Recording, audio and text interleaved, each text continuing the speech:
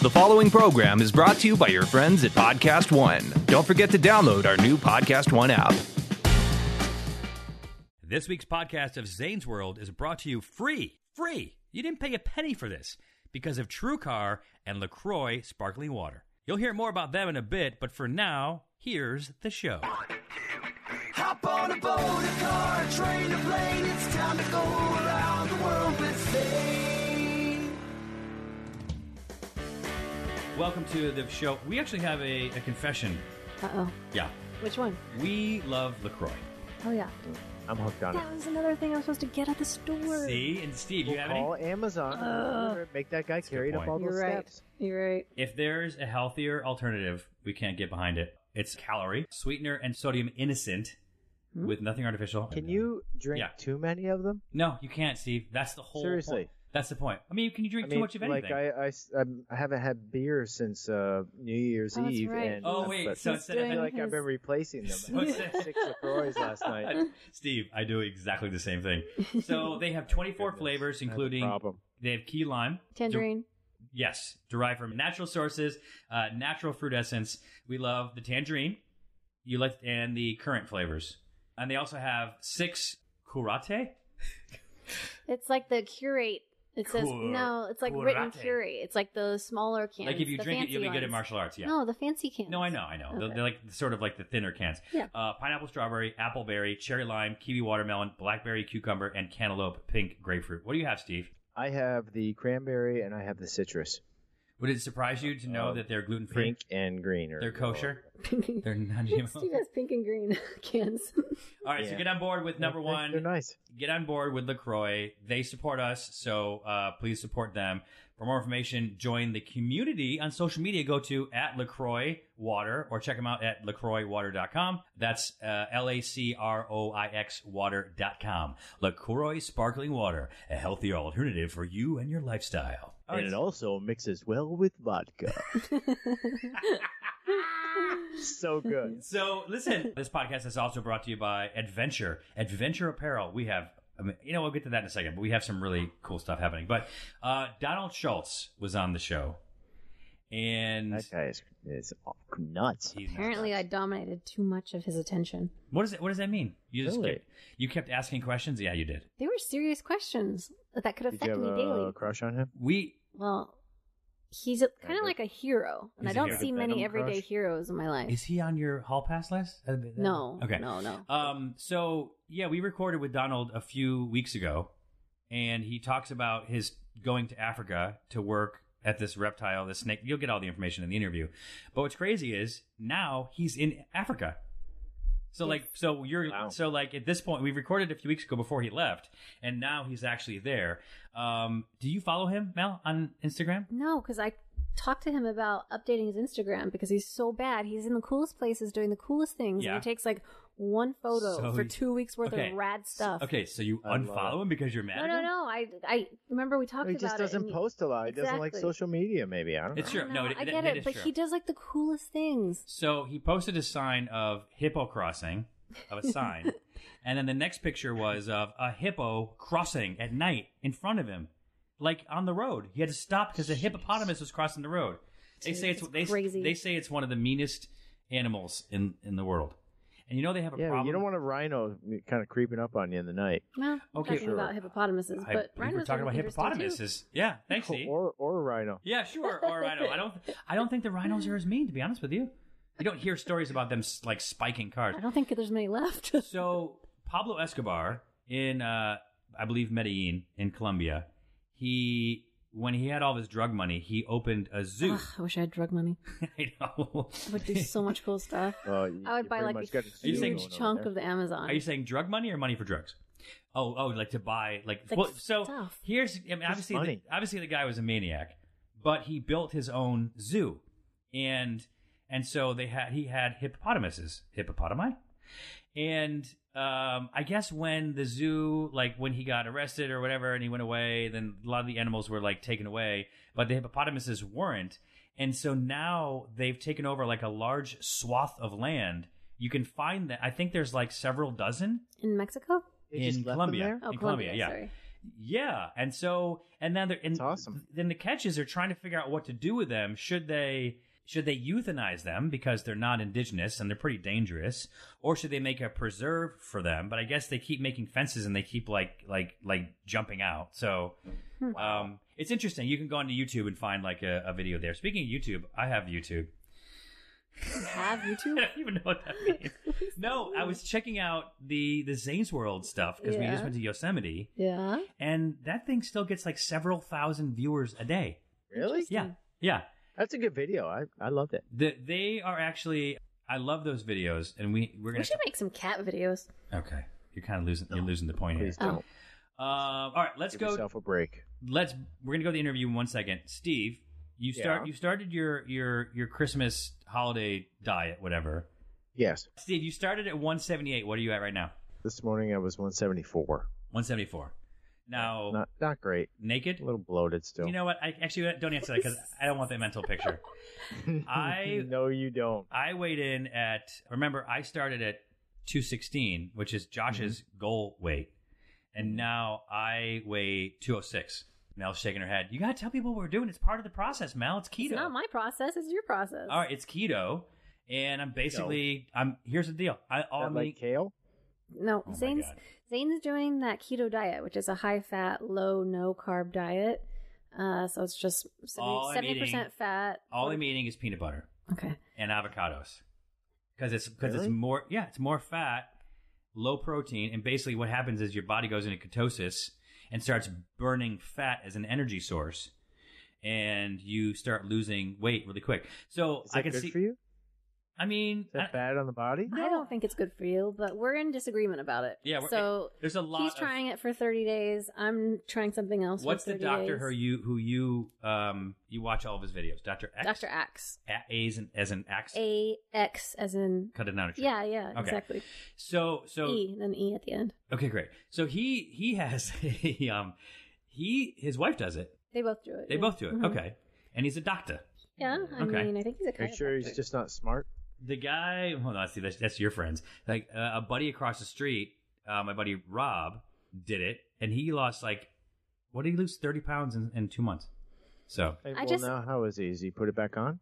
I mean, he's immobile. He can't walk anymore. I guess my No, he's the issues same. with it, Steve, is I'm just trying to decide what's better for you because we haven't been eating meat in, I don't know, 8-9 months. We've Yeah. been eating meat.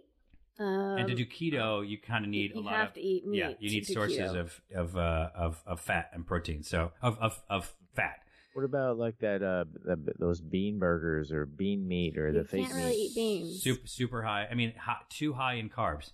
So what you're doing is you're basically you're changing the way your body works from when you eat food and it burns the energy that you're eating, like the sugar and the carbohydrates that you're eating. And instead, it burns the fat that you store in your body as energy, so that you should have theoretically a continuous energy source throughout the day, rather than having the highs and lows from eating. Although it takes what, 3 weeks, 4 weeks for your ketosis to kick in, for that to actually start happening. I don't know. It's all so Jeez. confusing You know what? because I've just read so much about about only being vegan because our liver just can't handle the fats that we put into it, and that's also the good fats. Like it's just we just consume too many fats, and so now it's like completely opposite of this diet, which is like eating 2 avocados a day and getting good fats in. It's all very Here's the confusing. deal. I'm going to bring in an expert to talk about this in the coming weeks, and we'll get to the bottom of it as I continue to lose weight. Erica came in today, and she said I look fantastic, so I'll leave it at that. All right, this is our interview with Donald Schultz. It's his world. We're all just living in it. It's time for Zane's World.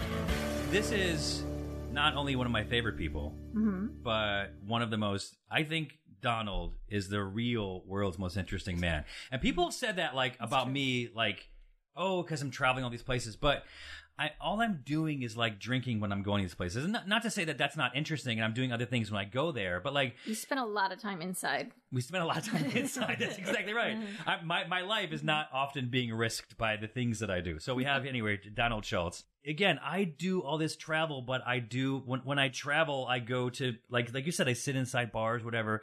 When you go and you travel, you either risk your life with a reptile, or if that's not enough for you, you risk your life by like jumping off of a cliff or jumping off of a hot air, like we were all together, a hot air balloon or whatever. Like what's Donald, what's wrong with you? What do we need a hug or something? Yeah, I don't know. I don't know what the deal is. I'm still trying to figure it out. Yeah. A lot of therapy hasn't really revealed much. Well, or that is the therapy, right? Yeah. I mean, that's how you've said it to me before, like the stuff that you're doing, you need to sort of do to, I don't know, for your psyche, for your adrenaline, for... Yeah, I mean, I get cage, kennel crazy, I guess, would be the best comparison in LA. It feels too sanitized. It's weird. It's funny that you're the first person to ever refer to LA as being someplace clean. But I understand what you're saying. Yeah, it's like it would be hard to get into trouble here. Not the law enforcement kind of trouble, because that's really easy. But let me put a pin in that for a second, because there is the Ritz-Carlton, which is a new-ish building downtown right next to the Staples Center. Yeah. You jumped off that. Yeah. Okay. Yeah. That's like trying to bring Muhammad to the mountain kind of thing, or the mountain to Muhammad.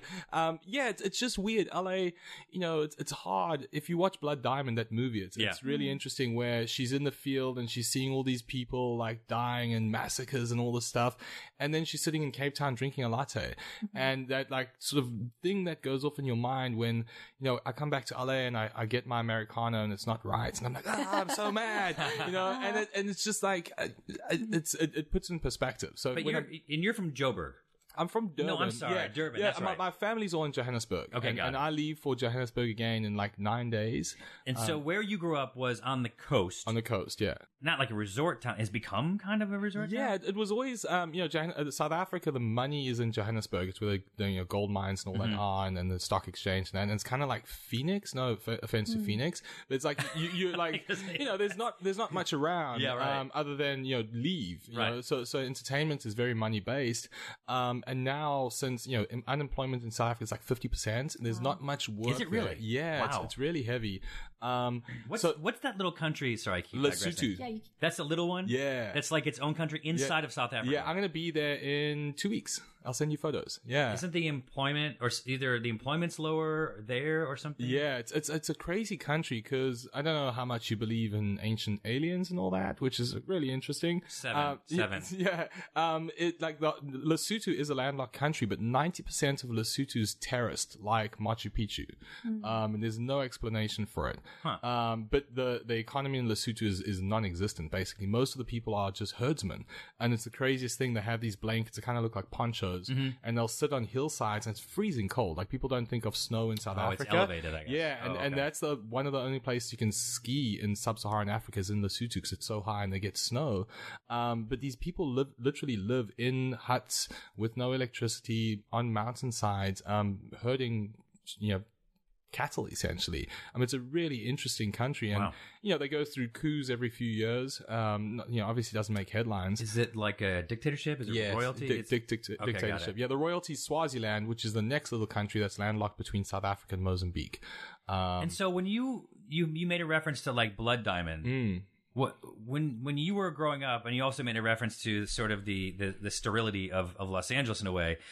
Growing up, were there what kind of things did you need to deal with growing up where in South Africa? Like out here, they kind of say, like, if you want trouble, you have to find it, right? And there, trouble kind of finds you. Yeah. So what was that like? What kind of trouble found you? Mostly animal stuff. Like growing up, the best way to describe Durban is imagine Hawaii, right? Like sugarcane fields, the same invasive minor birds, mongoose. It like looks like Durban, actually. Yeah. Sharks in the water, the same sort of temperature. The big difference is in Durban, you have black mambas and pythons and crocodiles and leopards and lions, and not in Durban itself, but relatively close by. So, being a kid there, the possibility of going out and catching a spitting cobra is real. And just like the possibility of catching a rattlesnake here is real, doesn't mean everyone's going to be a rattlesnake person. But kids that want to get into that world, have the ability to do that. And the sterility of LA, I think we're becoming less and less nature based and more like, I live in Playa Vista. Yeah. And that went from like a little surfer sleepy kind of vibe to now Silicon Beach and Facebook and Google and all that. And it just feels like Stepford Wives. You walk around, and nothing is real. Like everything's real, like obviously, but young people with lots of money and things that are intangible, like Facebook money is strange, right? It's not a thing. Yeah, So, you're right. You're right. So it has that air of like, even our house has brick in it that's a facade on wood. So like it feels like we live in a brick house, but it's not real. Like a big wind comes, it's gone. Yeah. So that's the sterility I'm talking about in LA. It feels tough to, if I want to go to Yosemite and jump off of Half Dome, which I believe as a human being is. Have you? No. Okay. I've tried. Oh, you did? Yeah. As a human being, I feel like it's my right to choose my life and my death, and there's like such stringent laws regulating that. And there's all sorts of excuses for and against and all that. You can climb Half Dome. We're talking about Dawn Wall and that, and that's El Cap. You can jump off and kill yourself, but if you jump off and you fall off, I guess. if you jump off with a parachute or you're climbing with a parachute, that's illegal and you get thrown in jail. And do you think this because if they made it legal, then there would be a huge business of people jumping off, and it would just kind of change the look and feel of the park? Because if it was legal to jump off a Half Dome, a lot of people would do it. Yeah, a lot of people, because it's beautiful. Yeah, a lot of people do it. I mean, and I've lost friends that have died in Yosemite because they try and avoid law enforcement. So jumping before sunrise, jumping after sunset, trying to run away. So like in keeping people safe, they're making it less safe. Yeah. And the tourism thing, there's not many base jumpers in the world. Like it's not a huge big thing. There's way more climbers, way more hikers, and the deleterious impact that they have on the environment and all that. It's kind of weird. I mean, you guys went to Switzerland. You saw it's not like a cowboy town in Switzerland. Like it's pretty well regulated. Sure, people die, but people die climbing. People die, in bars. They just die at a higher clip doing base jumping. Yeah. So to give it some context, when we were shooting 4 Sheets, you and Mel, I think, were talking about where we should go because Switzerland. You've been there. How many times have you been to Switzerland? A couple dozen. Oh no, half a dozen or so. Okay, yeah. And so you told us that we needed to go to Lauterbrunnen, which is the base jumping capital of the world. Yeah. And is very much like the Yosemite Valley, I think, of Switzerland, of Europe, I guess, right? Yeah. And so we went to the Horner Pub. Yeah. Which was I guess you call it ground zero for base jumpers in the base jumping capital of the world. Yeah. So it's this bar, not a very big bar. Yeah. But in the back they had a packing room where you could pack your chute and all that kind of stuff. And then after the jumps or before the jumps, there's nowhere else that people meet, right? It's there that they meet. Yeah. And so we went there and of course everyone knew you. Yeah. And then who is your buddy whose cars parked at your place? Sean? Was it Sean? Yeah. What's his last name? Chuma. Yeah, Sean Schuma. Yeah, exactly. So, like, I didn't realize that I've met him before, but I didn't realize he was basically like base jumping royalty. He's the most experienced base jumper in the world. He was the first person to get over 5,000 base jumps in history, and he's also got tandem base. So, like, no one else in the world really does tandem base regularly. Off of the bridge? Off of everything. He's actually got tandem base numbers now, building antenna span Earth, and he's also got quadriplegic tandem base. He's taken someone who was a skydiver who's now in a chair off of all 4 of those objects again. So Sean is a whole different level of human being. Right. And yeah, definitely base jumping royalty. He's like... And why is it that Sean is still with us? And because look, you've introduced me to a lot of friends, and we've had mutual friends through Josh Higgins, and even we didn't even know. I don't even know how. I think we met through Josh, but we found out we have the same agent. Yeah. But like in that circle, I've met a lot of cool people. Yeah. And a lot of those cool people are not with us anymore. Yeah. Like Ian and Shane. Yeah. Yeah. I mean, it's just like, and so is Sean? Is he more meticulous about what he does? I mean, he grew up, I'm kind of a drive-by base jumper. I went into it purely for the thrills and to test myself as a human being. And I feel like I progressed really quickly, got to a really high level, realized how gnarly it was and backed off, which is not unusual. You know, like there's that point where it's like cost benefit. Whereas Sean, you know, he was in a gymnast as a kid. When he was 16 years old, he's got his dad to sign a release so he could go skydive because he knew he wanted to do that. Got it. And he's made it more than a career. He's a professional base jumper. So he's, you know, got a base jumping school. He's super meticulous. He's really thorough. And, you know, when we were jumping together, I was doing gnarlier stuff than him in wingsuits and that. Not because I was better, just because I just didn't really care. I was like, I'm going to go hard. Right. But as far as like aerials and that go, like doing flips and twists and all sorts of things of objects, he's the world's best, like by far.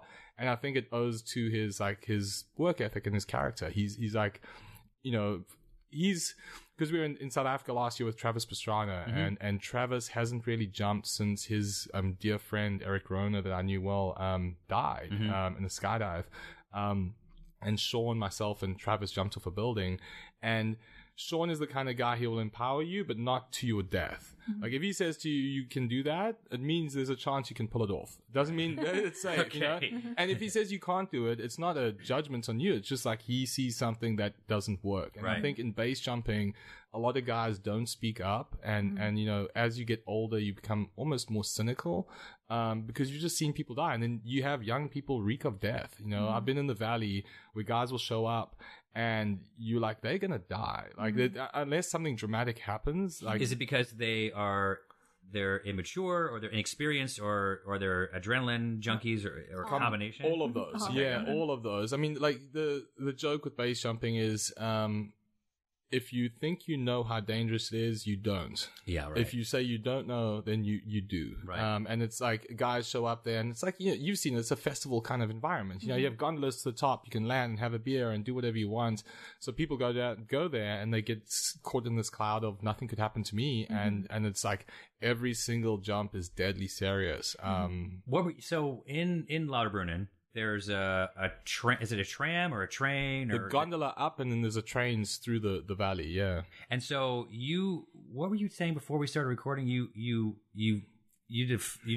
tried to land. So just to put it in explanation, it's like a valley. Yeah. Where both sides are sort of like these stone walls. 2,000 feet. Yeah. Okay, so same as Yosemite, basically. And then a green valley down below with pastures and stuff like that. You can take like a tram up there. Yeah. And then walk to different jumping points. Yeah, exactly. But what is it that you did? So there's a couple dozens of exit points, but basically through the valley on either side, they all about 2,000 feet. Okay. So that's like the low end of a nice wingsuit jump because you fly for about 15 to 20 seconds. Okay. But the north wall of the Eiger, which is one of the highest mountains in Europe, is 6,000 feet. So it's dramatically higher. Okay. So we went up to the Eiger, and there's a train that goes through the valley to Grindelwald. And basically what you do is you jump and you fly the face of the Eiger, and you fly down a glacier and then through this meadow, and then you fly over the train tracks towards Grindelwald, and you basically just open over the train station you want to catch a train back to home with. But not to Lauterbrunnen. That's a different place. The other side. Yeah. Okay, got it. It's different. Okay, got it. But Dean Potter, a friend of mine, when we were there 3 or 4 years ago, he was flying from the Eiger to Lauterbrunnen. And he was like, yeah, it's nuts. Wait, how far away is it?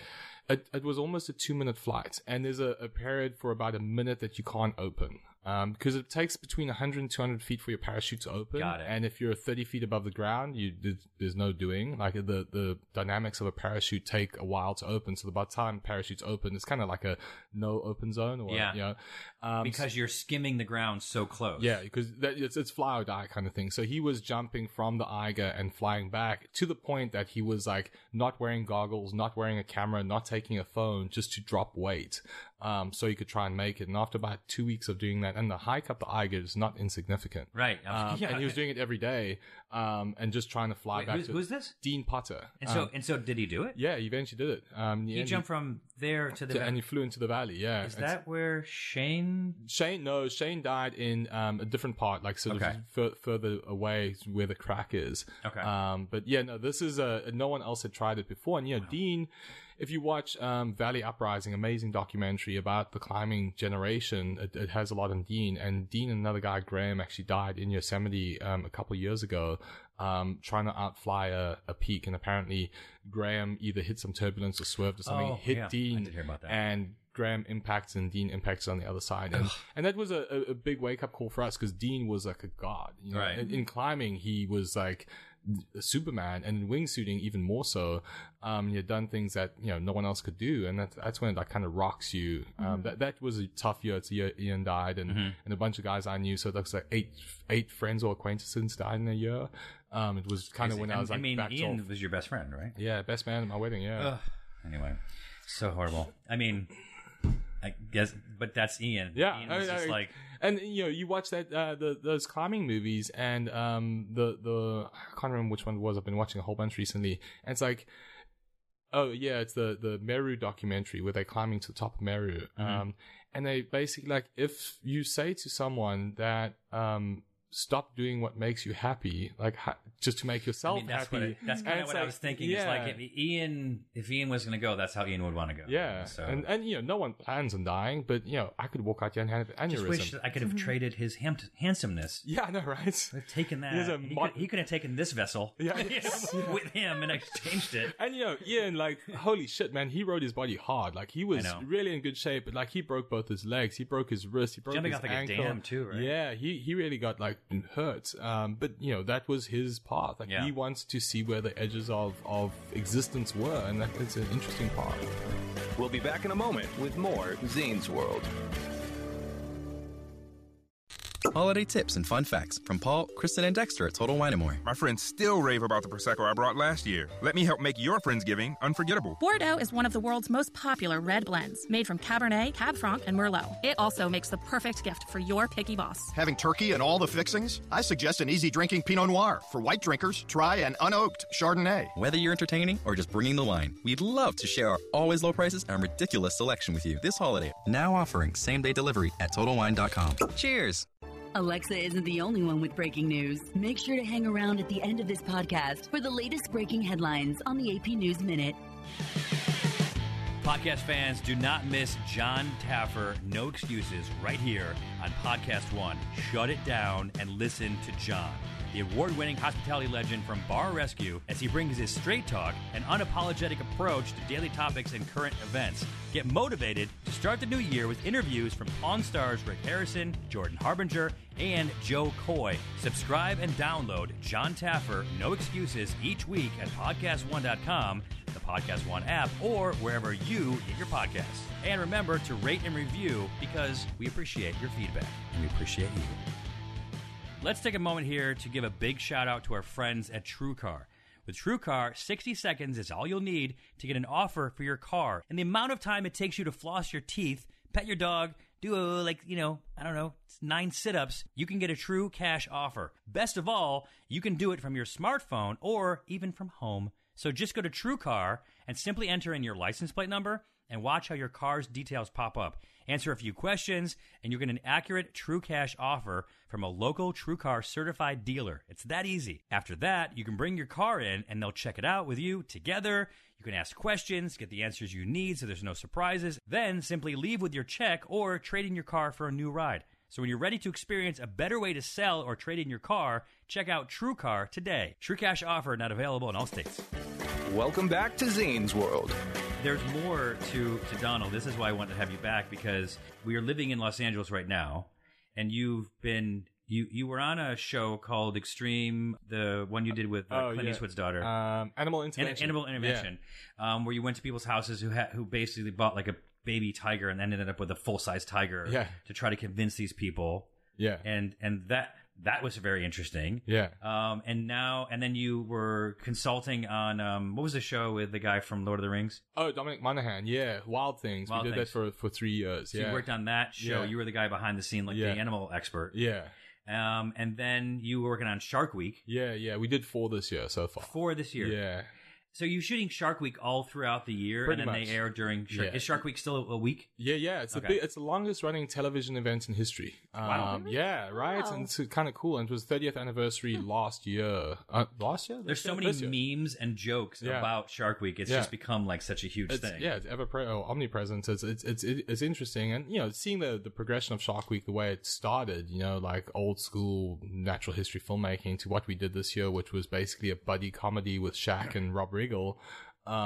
It's just like the genre is like. So all that's over what it. you were working with Rob and Shaq this year. And then also Guy Fieri. Yeah, Guy Fieri. And to get them into the water to swim with sharks. Yeah. And to do what? Were they racing them or something? No. So like with the race. Well, because he worked with Michael Phelps, and Michael Phelps raced a shark. So it's like, it's like it's not unreasonable. Yeah. So like, I don't know. It's the weird thing is I'm not a shark guy. You know, that was my question. Yeah. You're a reptile guy. Yeah. So I mean, the weird thing is I was a commercial diver in South Africa and a bit in the States. So like I can dive. I think it's the accent. Yeah. I think you just let him do whatever he wants. I feel like he's gonna walk out of here, and you're gonna feel so much lesser of a man. I already know. You're gonna be like, let me grab an axe or something. You're gonna cut something down. Yeah. We've got like a hero over here. I know. And then we've got what? You. Shuffling papers. No. Let me reset the bar a little bit. Donald came on a podcast that we did when we were in the old office. I don't remember if it was Zane's World or Drinking Middies or whatever it was. And Donald came in and he had gone when he was going on Chelsea Handler. Yeah. You were the animal guy. Yeah. So you were like, who was the guy that used to go on Dave Carson? Salmoni. Jack Hanna. Jack Hanna. Yeah. You were the Jack Hanna of Chelsea Handler, to go way back in time. So we became friends with Donald, and he was going to bring in an animal. Mm-hmm. And he was maybe going to bring in, a bush baby? Yeah. A bush baby with like these little sort of monkey lemming things with big eyes. Yeah. I think it might have been my idea. When Mel came in late, and then he had like a hat where he put like a scarf in and pretend like it was a bush baby, and you walked in the door. He's like, "Here's a bush baby," and then the prank was that he was going to drop it. Yeah, and so hilarious. Yeah. You remember when that happened? Yeah, I do remember. And what happened? But I didn't blame him. I blamed you. What did you start doing? I cried. Yeah. Because she thought that you really dropped and hurt an animal, which would be Mel's nightmare. Yeah.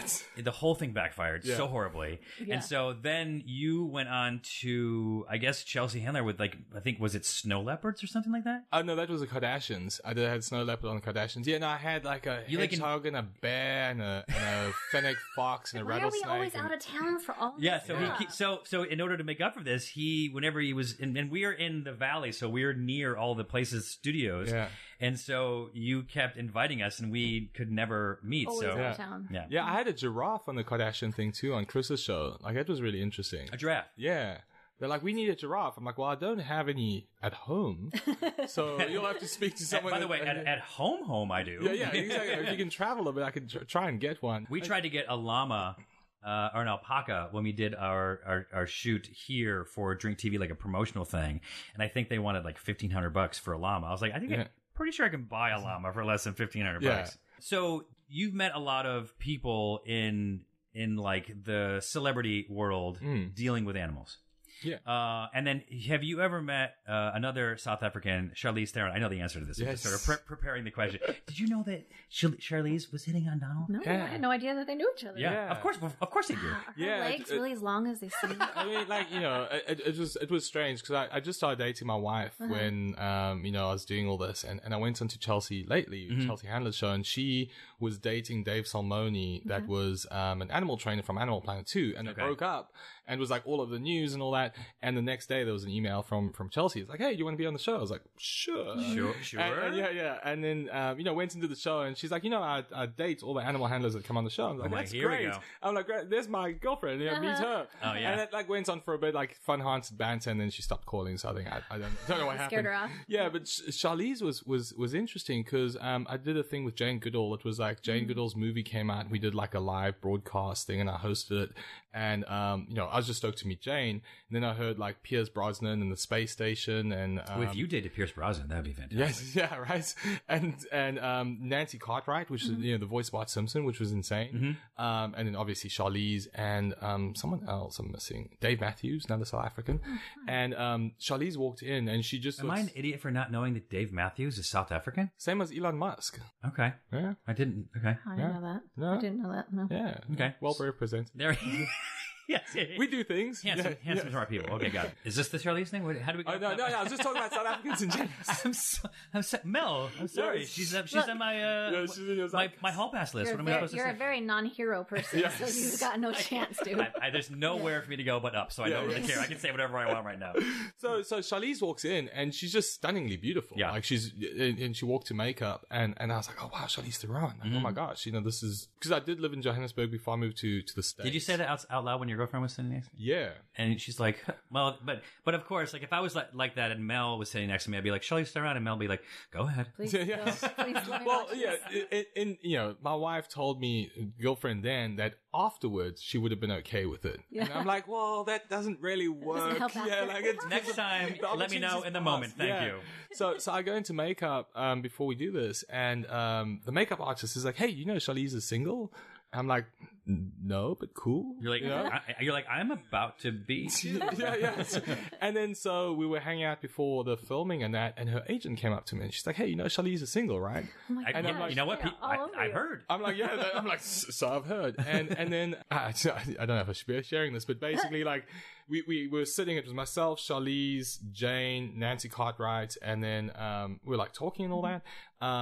Finished the broadcast, and she reached over and rubbed my leg and all that. I was like, oh, that's cool, yeah, like, because I was kind of nervous. It's like, who am I? Like, I'm a snake guy. Like, why am I hosting Jane Goodall? Why do you wink when you said snake guy? Yes. No, I'm sorry, you didn't. Okay. And then so, like, afterwards, we get our photos taken, all that, hug and whatnot, and leave. And I was in the car, and I said to my wife, I was like, something really weird happened. Like, it was strange. I just want to be upfront, And she's like, yeah. And I explained to her, and she said, yeah, Charlize wasn't wearing a bra. And I was like, oh, wow, I'm so naive. I didn't even notice. And I looked back at the footage, and I was like, oh, my God, she's right. And then right after that, I guess Charlize adopted some kids and settled down and all that. So that door's probably closed.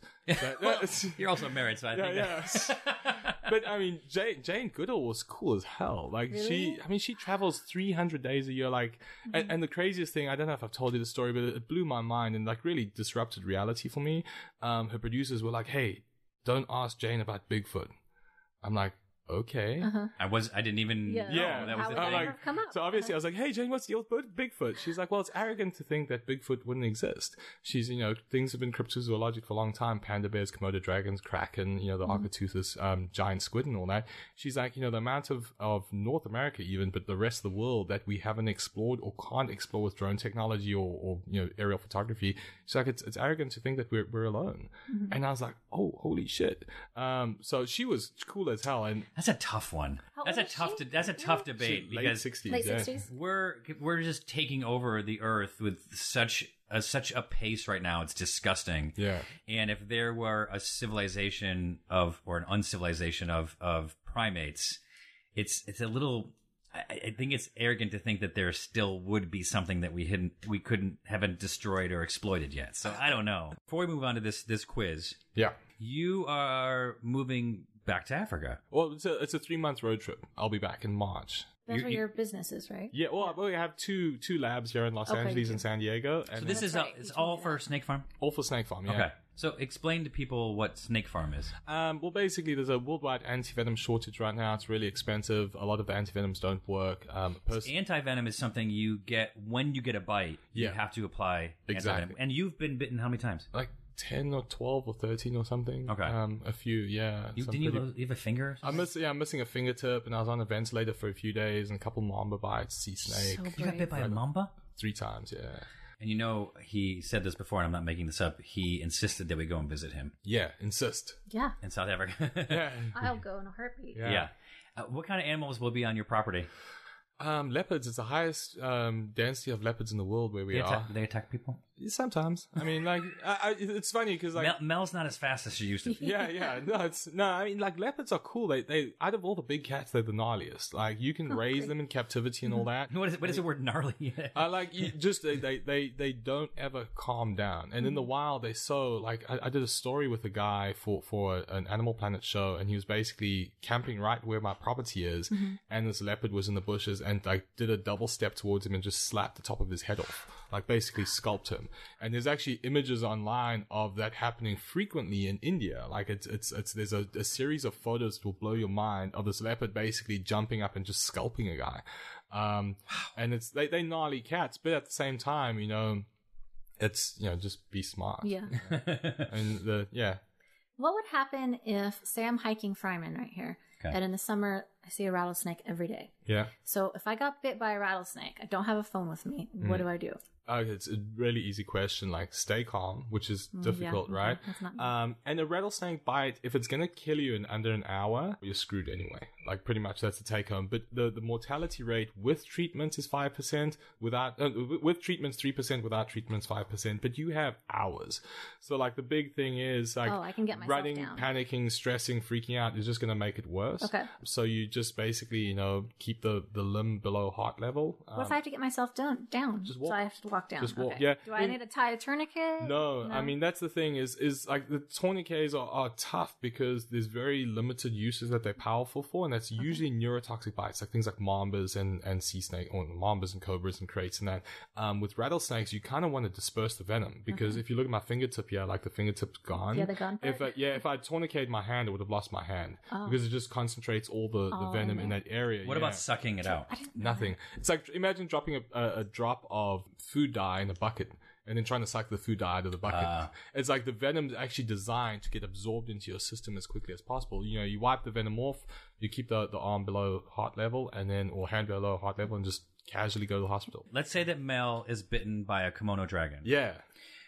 I'll die from the bacteria. What should I do? So the interesting thing with Komodos is like for a long time we were bacteria, right? We have more bacteria in our mouth than Komodos do. Really? And they actually have... I said kimono. I guess I said the wrong thing. I said the robe. The Japanese robe. Dragons. All right, that's fine. Acknowledge. And so the Komodos actually have venom, similar to Gila monsters. So they got venom glands in their lower jaw, and it causes aortic distension, which is basically your aorta expands, which drops your blood pressure and has anticoagulants. So if you think of them eating... So crazy. Yeah. So that's what happens to any mammal that it bites? Yeah, and I saw Dominic Monaghan was bitten by a big water monitor, like almost a 9-foot one. There's a video on the internet, yeah. When you were supposed to be protecting him? Well, it happened so quick. Yeah. And there's actually a shot of my hand inside of its mouth, pulling it off. Wow. But basically its head was probably 1.5 feet. Oh my God. And he went to jump on it, and it basically just turned around, gave him a love tap, and he held his arm up, and he had 3 massive lacerations on the front of his arm that he could see, and the back of his arm was like just fillet. It was like wide open, and as we called it off, went to the hospital, and as we're sitting at the back of the truck, like waiting for evacuation, I was like, "Are you feeling okay?" And he's like, "Yeah, no, I'm feeling fine." And then he was like, "Woof," and went into total shock. And that's what it does. It distends your aorta. What was the name of it? A water monitor. Oh, I put in Dominic Monaghan Dragon and it brought up Lord of the Rings. Oh, yes. I'm so sorry. He's in Star Wars. Oh, Yeah, really? yeah. He's like, I'm really excited. Yeah, he can't tell me much about it, which is a bummer. I'm like, tell me what you're doing. He's like, I can't. I mean, he's like, JJ shouted at me. I'm like, ah! But yeah, so he got bitten and you actually see him go white. And that's what the Komodos do, is it causes you to bleed more. Okay. And then it causes your blood pressure to drop. So if you think of a buffalo that they take him down, they bite it, they introduce the venom, the buffalo runs, is bleeding a whole bunch, blood pressure drops, it becomes lightheaded, lays down, the Komodos proceed to eat it. Alive? Sometimes. Yeah. So was there blood coming out of his cuts? Oh yeah, there's a video online. It's pretty bad. Would you have put a tourniquet on that or no? No, what I did is I had like Rocephin, a really powerful antibiotic, because that is a concern, especially when it bit him, I heard like a noise of the bone and the jaw hitting. It was pretty gnarly. So I put him on antibiotics like within minutes, and then sort of wrapped it up so he'd stop bleeding. Okay. I was like, because we were 30 minutes from the hospital, I was like, well, I'm not going to irrigate and all that in the field. We're so close. Went to the hospital. It was a crazy Thai hospital. The footage is insane because there's like a kitty cat walking through the surgery room. Oh, and there's like dog laying in the waiting room. Oh my God. And we went in and everyone spoke Thai and I was speaking English, and I was like kind of talking him through what I would do in this situation, and what they were doing is exactly the same thing. They basically cleansed it out, irrigated it, did like a really loose suture because you don't want to close that wound up. You want to have it open so everything can come out. And Yeah, they did. 30 minutes later, he walked out the hospital. It cost him like $3. And it's so funny because the doctors were like, we had to translate this. Doctors were like, oh yeah, lizard bite, cool, we know, and they were done. And it was so rad because we were filming in the surgery room, and everyone's just like totally laid back. Oh my god, I have to check it out. And then we went to Bangkok because obviously Dominic Monaghan, we don't want to chance it.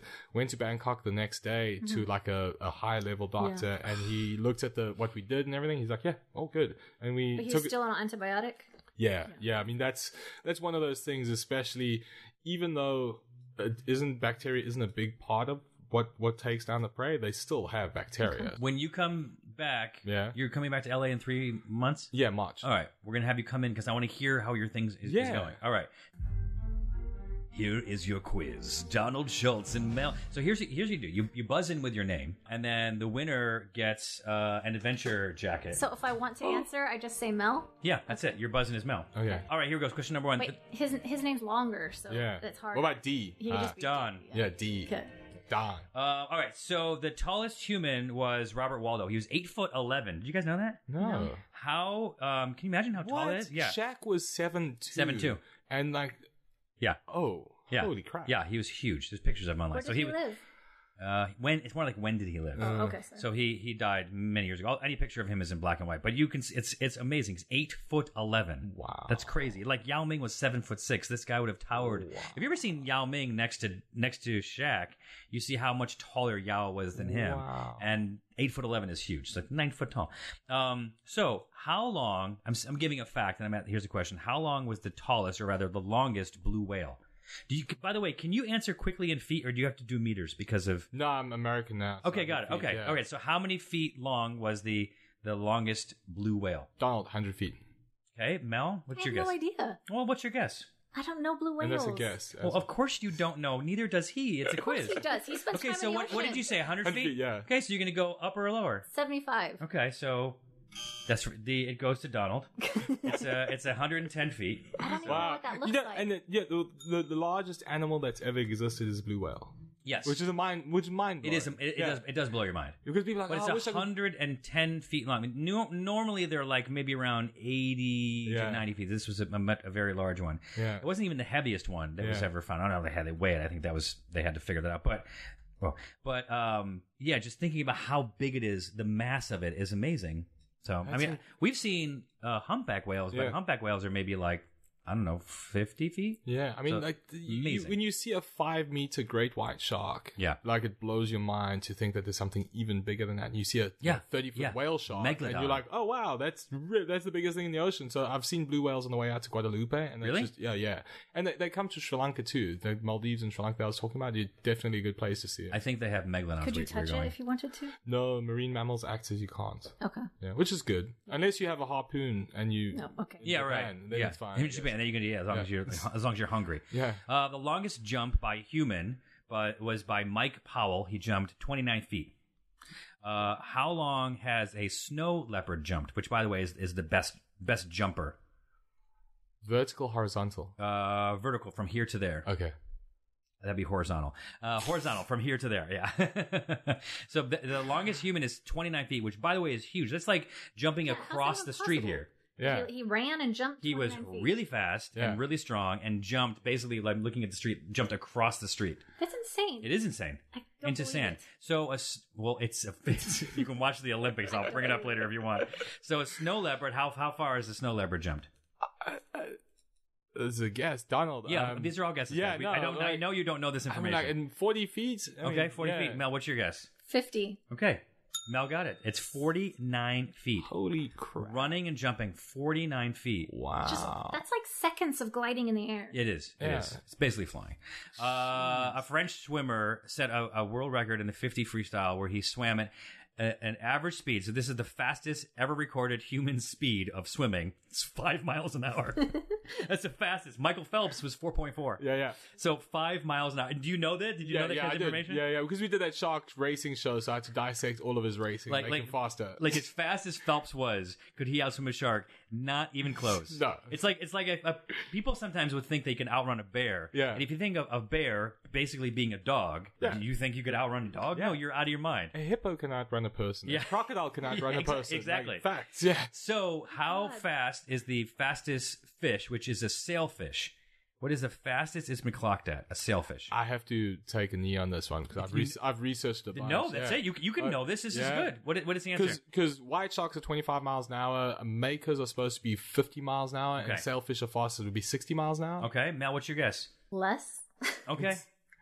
So it is 68 miles an hour swimming in the ocean. That's imagine if that swam past you, and they use their sails to like corral fish. Yeah, and they have cool. a javelin on the front of their face. Right, exactly. So like imagine a 60 mile an hour fish flying towards you. It's happened. Like people they got speared in the neck and that fishing. Will they use that to spear fish? No, they use it to corral fish and they kill fish with it too. But they don't spear them. Yeah, it's amazing. Yeah. Donald's winning.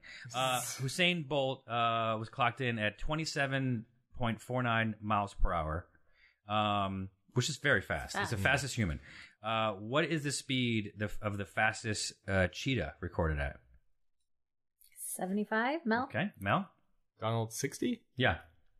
I thought it would be faster, but it's 61. So sorry, I'm not. Yeah, I feel bad. No, Donald, this was a quiz that was tailor made for you. Okay, so you're supposed to know these. I'm like, wow, yeah. Now I feel pressure because I'm supposed to know these. Cheetahs take. If you've seen one run before, it's amazing. So Olympic sprinters take about 2 strides per second, and a cheetah takes 3 strides in a second. So 3 feet hit the ground. It's pretty amazing. Is it strides or 1, 2, 3? Like outreach? That's fast. Yeah. You know why? Because you always see them in slow motion, so you don't think about it being like that. So the strongman Eddie Hall deadlifted 1,102 pounds. What can the average elephant lift? Like if not with its trunk, like if it was sort of on the ground, it could lift this off the ground. How much weight? You mean like if you put a big package on its back, it could lift it? Yeah, or like if it's hanging off the ground, like a rope and across like the back, stuff? and it just sort of lifted up. Yeah, what could it lift? The maximum, not like the maximum amount that it would lift. I don't even know how much an elephant weighs. 800 pounds. Okay, No. the human lifted 1,100. 1,500. Oh, well, it's have you ever seen an elephant? Yeah. Okay, Donald, what's your guess? Her guess is 1,500. I'd have to say like 2,500 pounds. 2,500 pounds. That'd be like a ton. Yeah. No, 18,000. What? Stop it. I feel like giving you a no, but you were closest. Shit. Yeah, super strong. With their trunk, they can lift about 2,000 pounds. Wow. With their trunk. That's mind-boggling. I think they have like 4,000 muscles in their trunk. Baskets across their back and figured this out?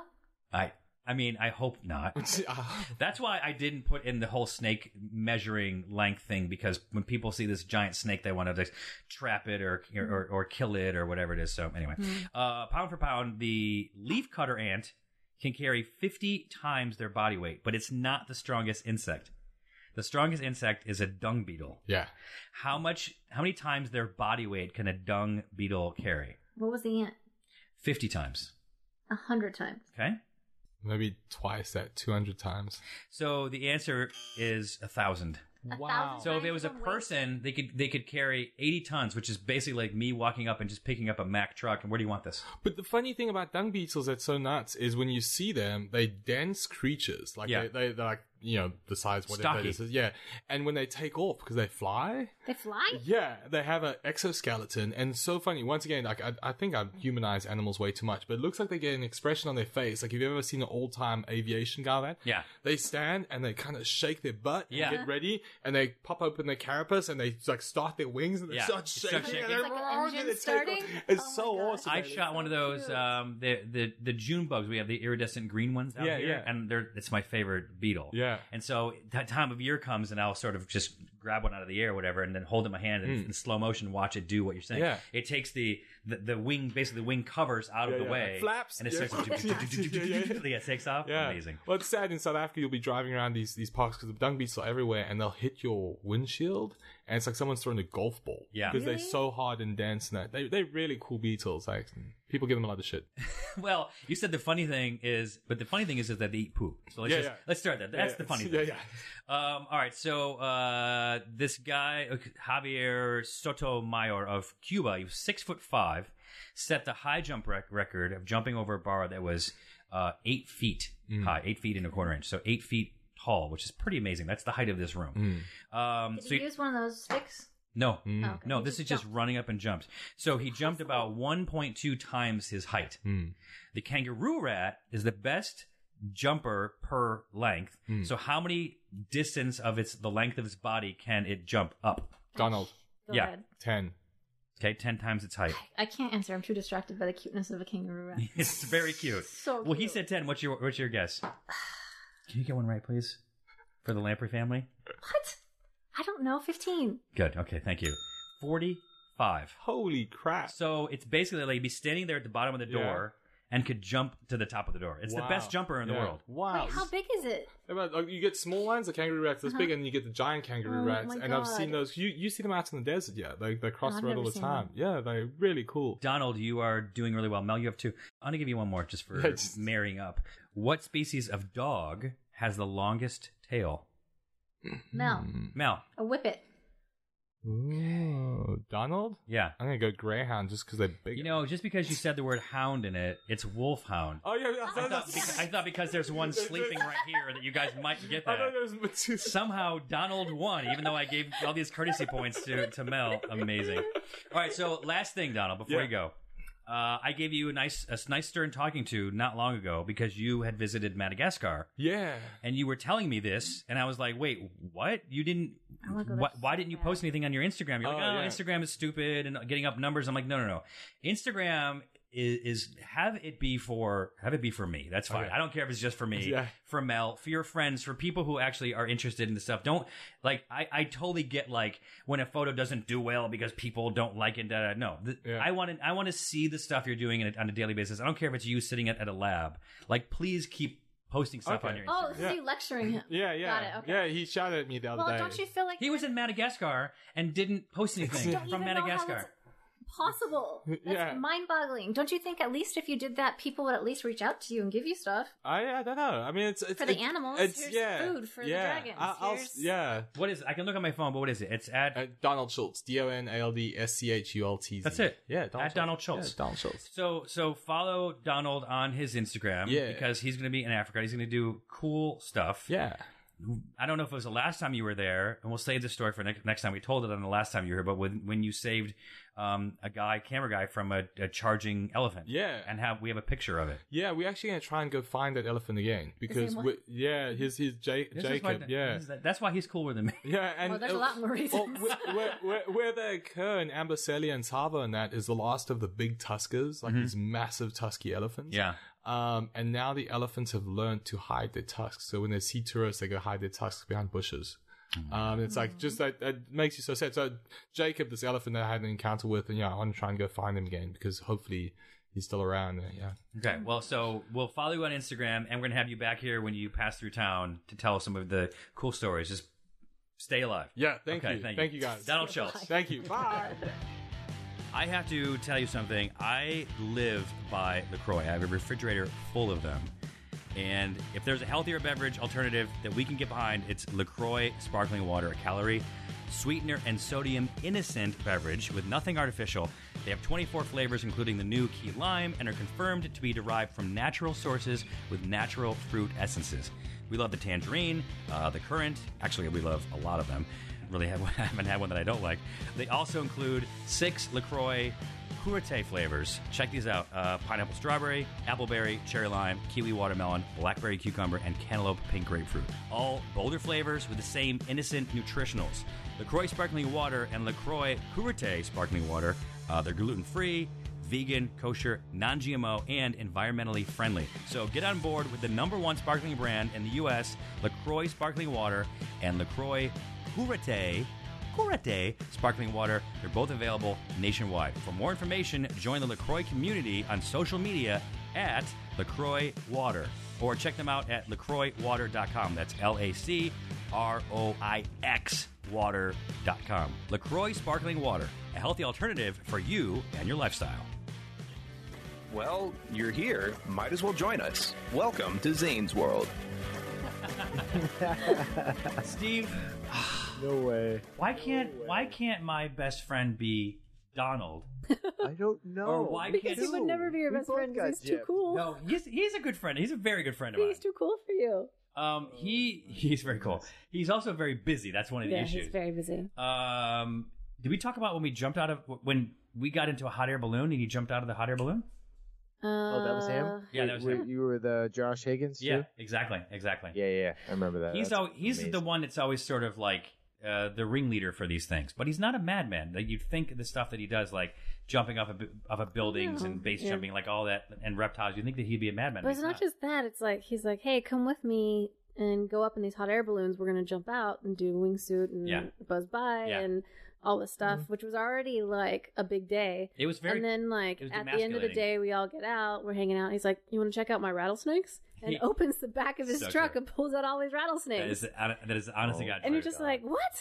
It's very emasculating to hang out with Donald. This is my weekly top 10 list sponsored by Adventure Apparel. So we're working on a new adventure bag. We've actually been working on this for 3 years.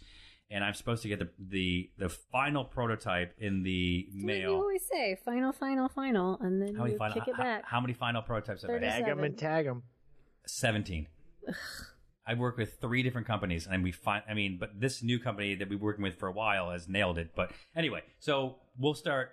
I would like a custom bag. Something in pink. What's so special about your new bag? All you have to do is come to the meeting, Mel, and you can make it in China. No, we don't make our stuff in China. Oh, make it in Vietnam. It's still really far. What's from the difference? It's really far. but it's different. Vietnam has the best, highest quality factories for like bags and that kind of thing. For anything. Steve, it's expandable to a good degree. Where it can carry like your wet stuff and separate it. It's got all the stuff like you carry a computer, whatever, and then it has a small bag that detaches from the big bag. So let's say you go to Rome. You've been to Rome, Steve? Okay. Not yet. Steve, let's say you're going to Budapest. Yes, okay. Budapest. Have you been there? I have. Yeah, great. And so thanks. So you go there and you carry your bag on the plane, and then you get to the hotel. And you want to carry some stuff with you, so you don't want to like take out your computer and other things out of your bag and empty it on the bed. And what do? And then take your bag with you, and then you have all your stuff loose. So what you do is you just throw your bag on the bed, you detach the smaller bag, and then you throw it in your back and you take it with you. So it has Is it like a fanny pack? No, it's a backpack. It's a regular backpack. It's just really small and light, but like high quality, not like a crappy small backpack. And then it also has a cooler in it. And beverage stuff, like I said, has all these cool innovations. So anyway, does it have like a USB charging thing? No, and I'll tell you why. That's a really good question because people bring that up to me a lot. It has a place that you can keep that. Because then if it breaks down, you can just get a new one and put it in. Here's the deal.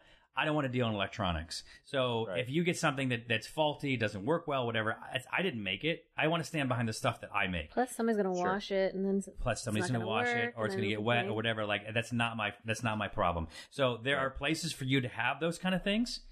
To store them, but that's up to you to go and buy one. So this is my top 10 bucket list items from Africa. Yeah. Okay.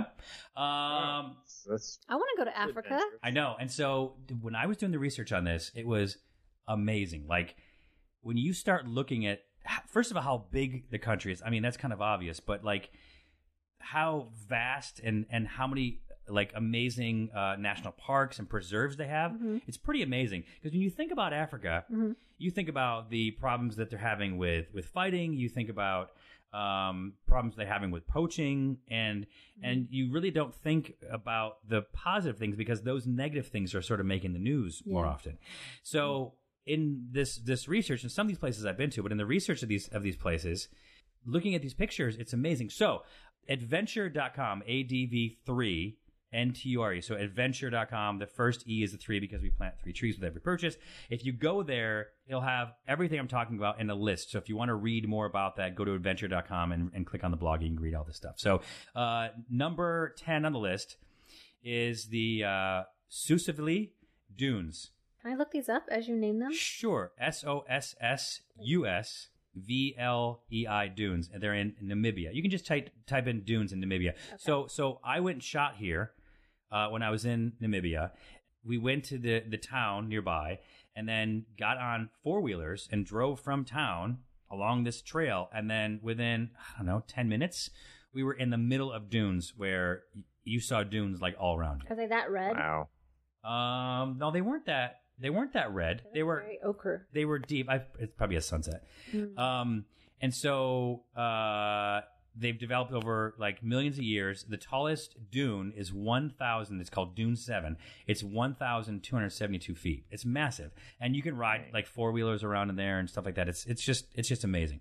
Number 9, Tabletop Mountain / Cape Town, because it's basically in Cape Town. It's like a mountain range overlooking Cape Town.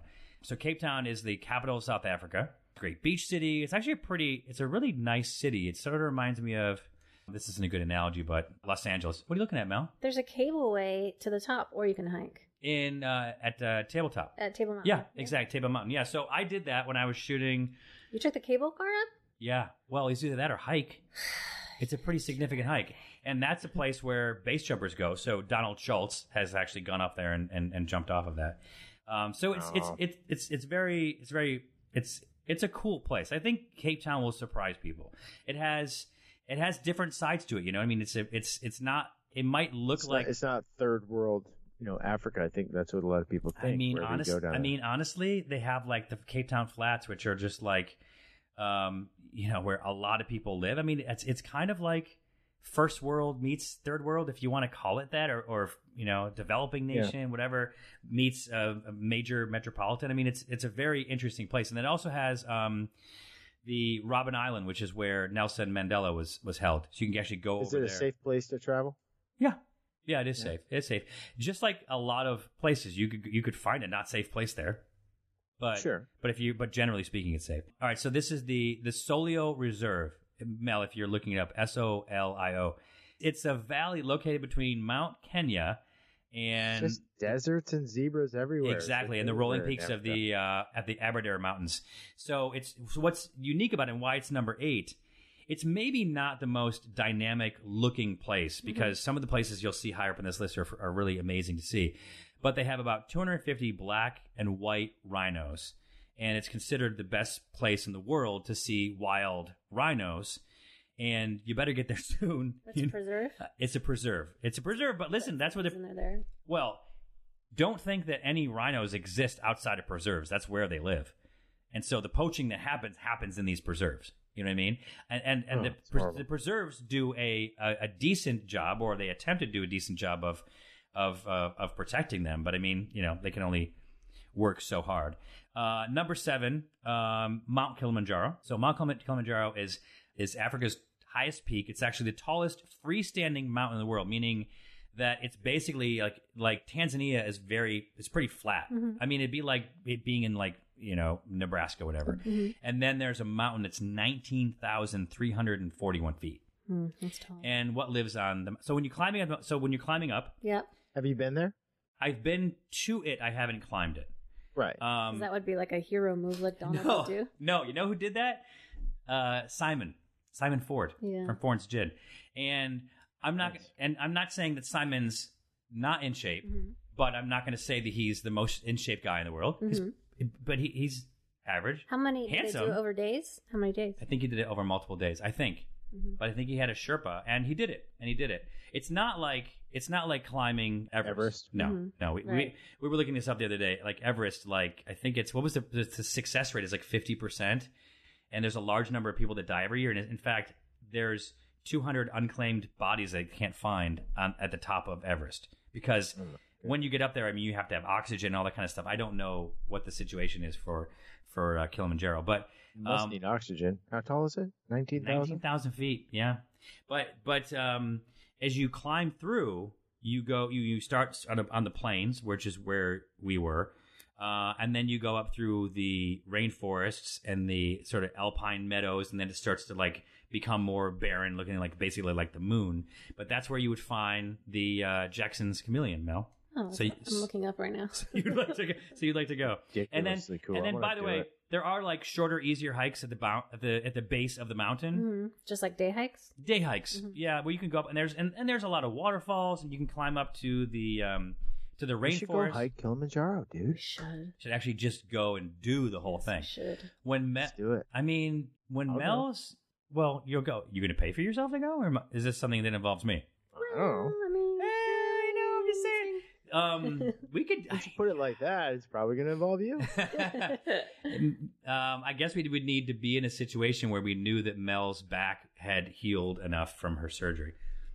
It says that the success rate Of what, Kilimanjaro? is 61.3%. Wow, that's very low. With 77% of attempts getting acute mountain sickness.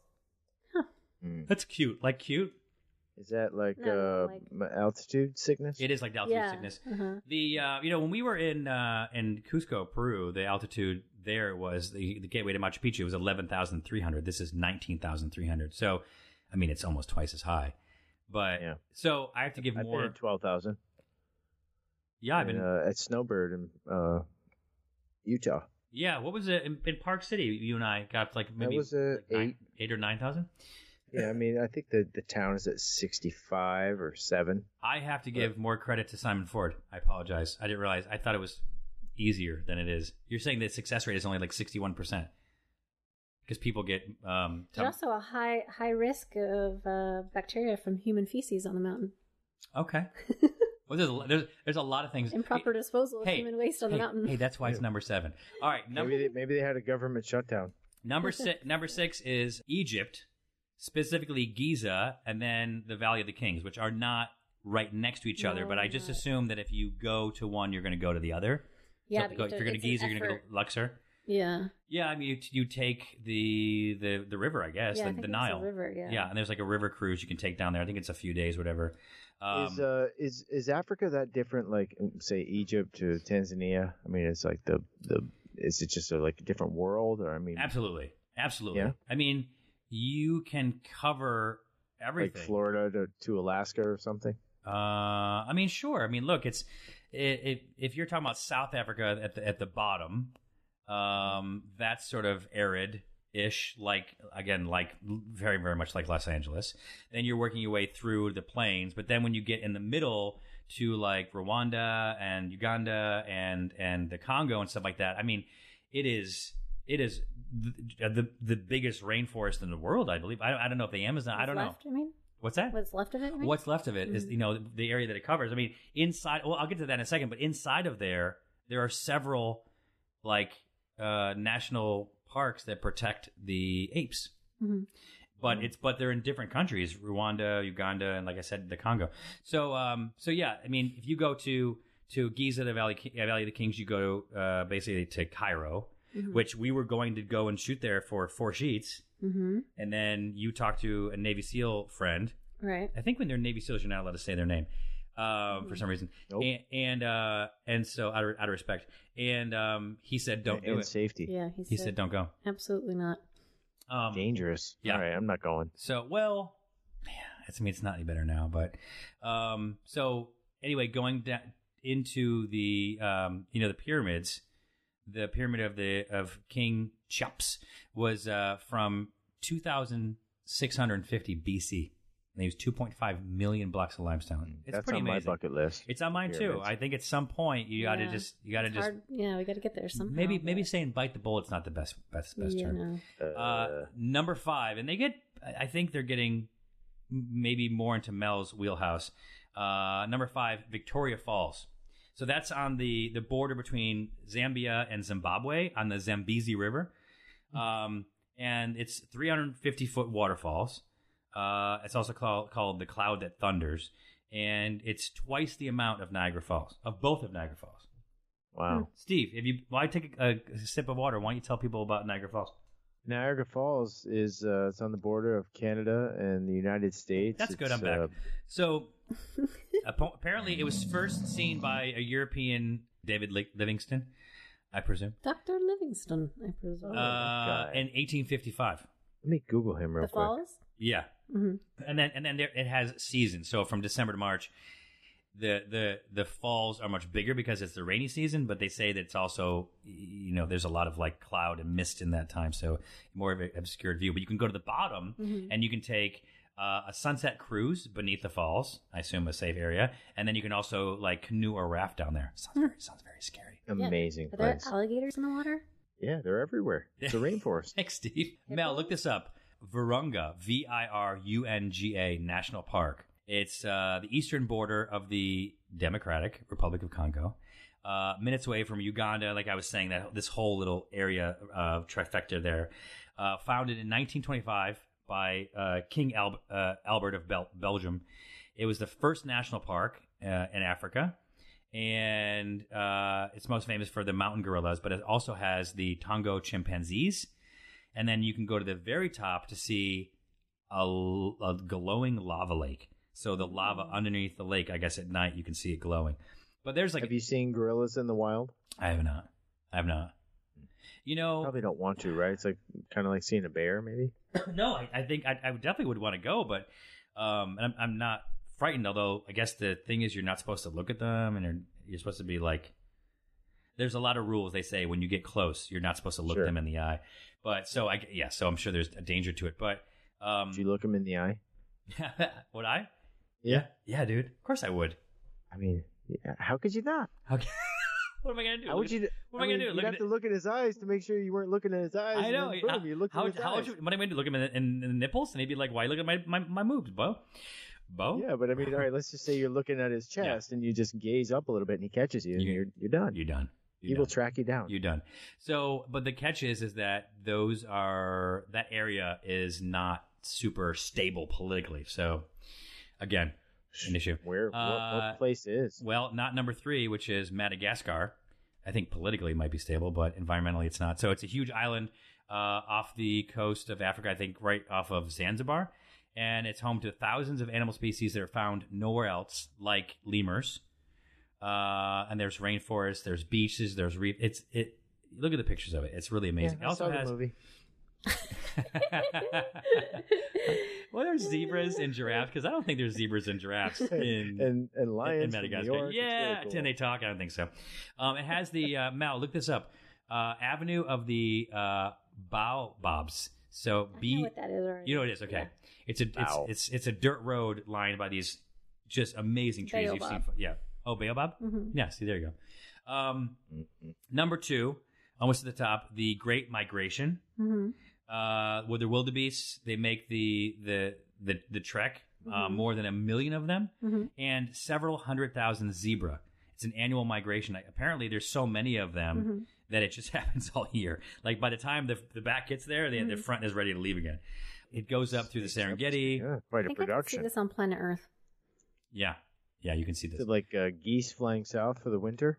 Yeah. I mean, by what standard, Steve? Like in what? I don't know. They're all just migrating. It's a migration. If you mean, is it like a migration? Yes, it's a migration because I just said it's the Great Migration. Yeah. So then number 1. These are tough. How do you feel about my rating? Did it get more exciting as I got closer? No, I think you peaked at the pyramids. No, come on. I guess it depends the kind of person you are. If you're more of a historical person, or if you're more of a naturalist. Is a naturalist someone who walks around naked? No. I mean, to go see gorillas, everything I started looking up, the first thing that comes up is like bad stuff, death and killed, and illegal poaching. Yeah. So it's like it's hard to handle. So great to think of yourself as going there now before the demise. Unfortunately, some people go there, big game hunters, and go there with the intention of being like, "Well, I want to get the last lion." If you're a dentist. So anyway, number 1, Serengeti National Park in northeast Tanzania. The word Serengeti means endless plains. And I think up there you can catch part of that Great Migration. So maybe they're combined. But cheetahs, leopards, giraffes, lions, elephants, buffalo, gazelles, safari, baboons. So I was up in Tanzania when we were shooting 3 sheets, and we stayed. It's funny, we got there later on, and I didn't see anything at night. Then we stayed in our sort of glamp tents. You know what I mean, like wood, canvas tents. Yeah, canvas with wood floors, whatever. Yeah. That I would like. And then, of course, before they said, "Oh, make sure you bring a flashlight to the bathroom because there's poisonous snakes." What the heck? What about lions? Well, no, like they have. So the camp. How far is the bathroom? It's in your tent. But what do you mean? The snakes will go in your tent? Because it's warm. And I was just like, okay, that's fine. Like, I'll man up and all that. But, like, isn't another warm place, like my bed? Yeah. So, of course, I'm like, the first night I did not sleep. What if it's a small and you don't see it? Like, so you really gotta check. So if you wake up in the middle of the night to go to the bathroom, you have to take your flashlight and check out every corner. Well, here's what you do. You have the flashlight on because it's by your nightstand, right? Okay. And then before you put your feet on the ground, you have to like bend. You have to lay on the bed and bend underneath and look underneath to see if there's any snakes underneath your bed before you put your feet If you down. find a snake, what are you going to do? Yeah. What do you do? Just run? Is there a bell? I think there was a bell. Oh my God, an alarm. And if you wanted to take a shower, then you needed to let them know, and they would go heat up water and put it like in an elevated tank next to your, but it smelled like sulfur. I wouldn't have showered. It was glamping. It was glamorous camping. I'm really good at not showering, so I'd probably be okay. You actually are really good. You've gotten really good at it. And so, but the next morning when we woke up, before we even started shooting, Peter, who's running the camp, it was his place. He said, "You guys want a quick tour?" Like, yeah. So hop in his Land Rover with the top chopped off and just seats, like that kind of thing. A 110 or a 90? No, a Land Cruiser, like a Toyota. Oh. Sorry, did I say that wrong? See any snakes? I saw no snakes. But as soon as we opened his gate and drove through it, which was like 30 yards away from where my tent was, and you get out into basically, which is near the Serengeti, but it protected land that was all, I guess, his. But he couldn't buy. He needed to buy it with someone who was, God, from Tanzania. Of course it was. But they owned was 10,000 acres, and they had all these mountain peaks around, and someone was at each mountain peak looking for poachers, and they were all talking on radio the whole time.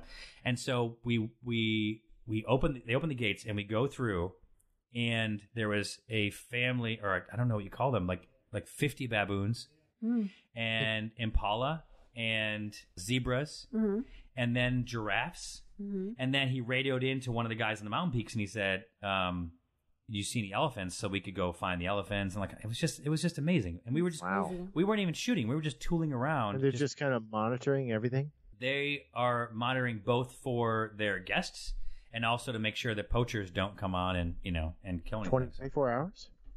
24 hours. Wow! It wasn't terribly expensive. Yeah, well, thanks. Is there a resident lion chiming in there? Oh my gosh! Oh my gosh! 2 honorable mentions on that. Marrakesh, which is in Morocco. You go and see the snake charmers and all those markets. Jasmine just went there, and she said it was amazing. Everyone who goes there says it's amazing. It looks a little scary. And then there's the Lake Nakuru National Park, where they have 1 million flamingos. Wow, a lot. It's pretty amazing. Well, so must be a migration. If you see that, well, no, they just kind of hang out at the lake. They don't migrate. They migrate from one side of the lake to the other. Okay. Is that what you meant? Yeah, they crisscross, go, the south side. No, yeah, exactly. Yeah. All right, so thank you to our guest, Donald Schultz. Make sure you follow Donald Schultz at Donald Schultz or at Snake Farm. Farm smelled. Yeah, sure, why not? Smell with a PH. Ooh. For snake pharmaceuticals. Make sure you you know what? We'll do it next week. Next week we'll take some callers. Call 855-HEY-ZANE and leave us some questions. We will talk to you soon. Hey, Steve, you want to close with anything? I already hung up, bro. Nothing's really eating me. I don't want to be so negative. I'm pretty happy and thankful, so I'm not really going to go down that road this week. Usually I do the whole eating Steve thing. I was trying to keep it short. Like, what's eating Steve? Well, we're short because he said nothing because he's trying to be nothing. Right How's that for short? Pretty awesome. Yeah. Stupid New Year's. Steve, I can't see you right now, but you look great, bro. Yeah, you too, buddy. Keep on losing that weight there, avocado boy. I'll talk to you later.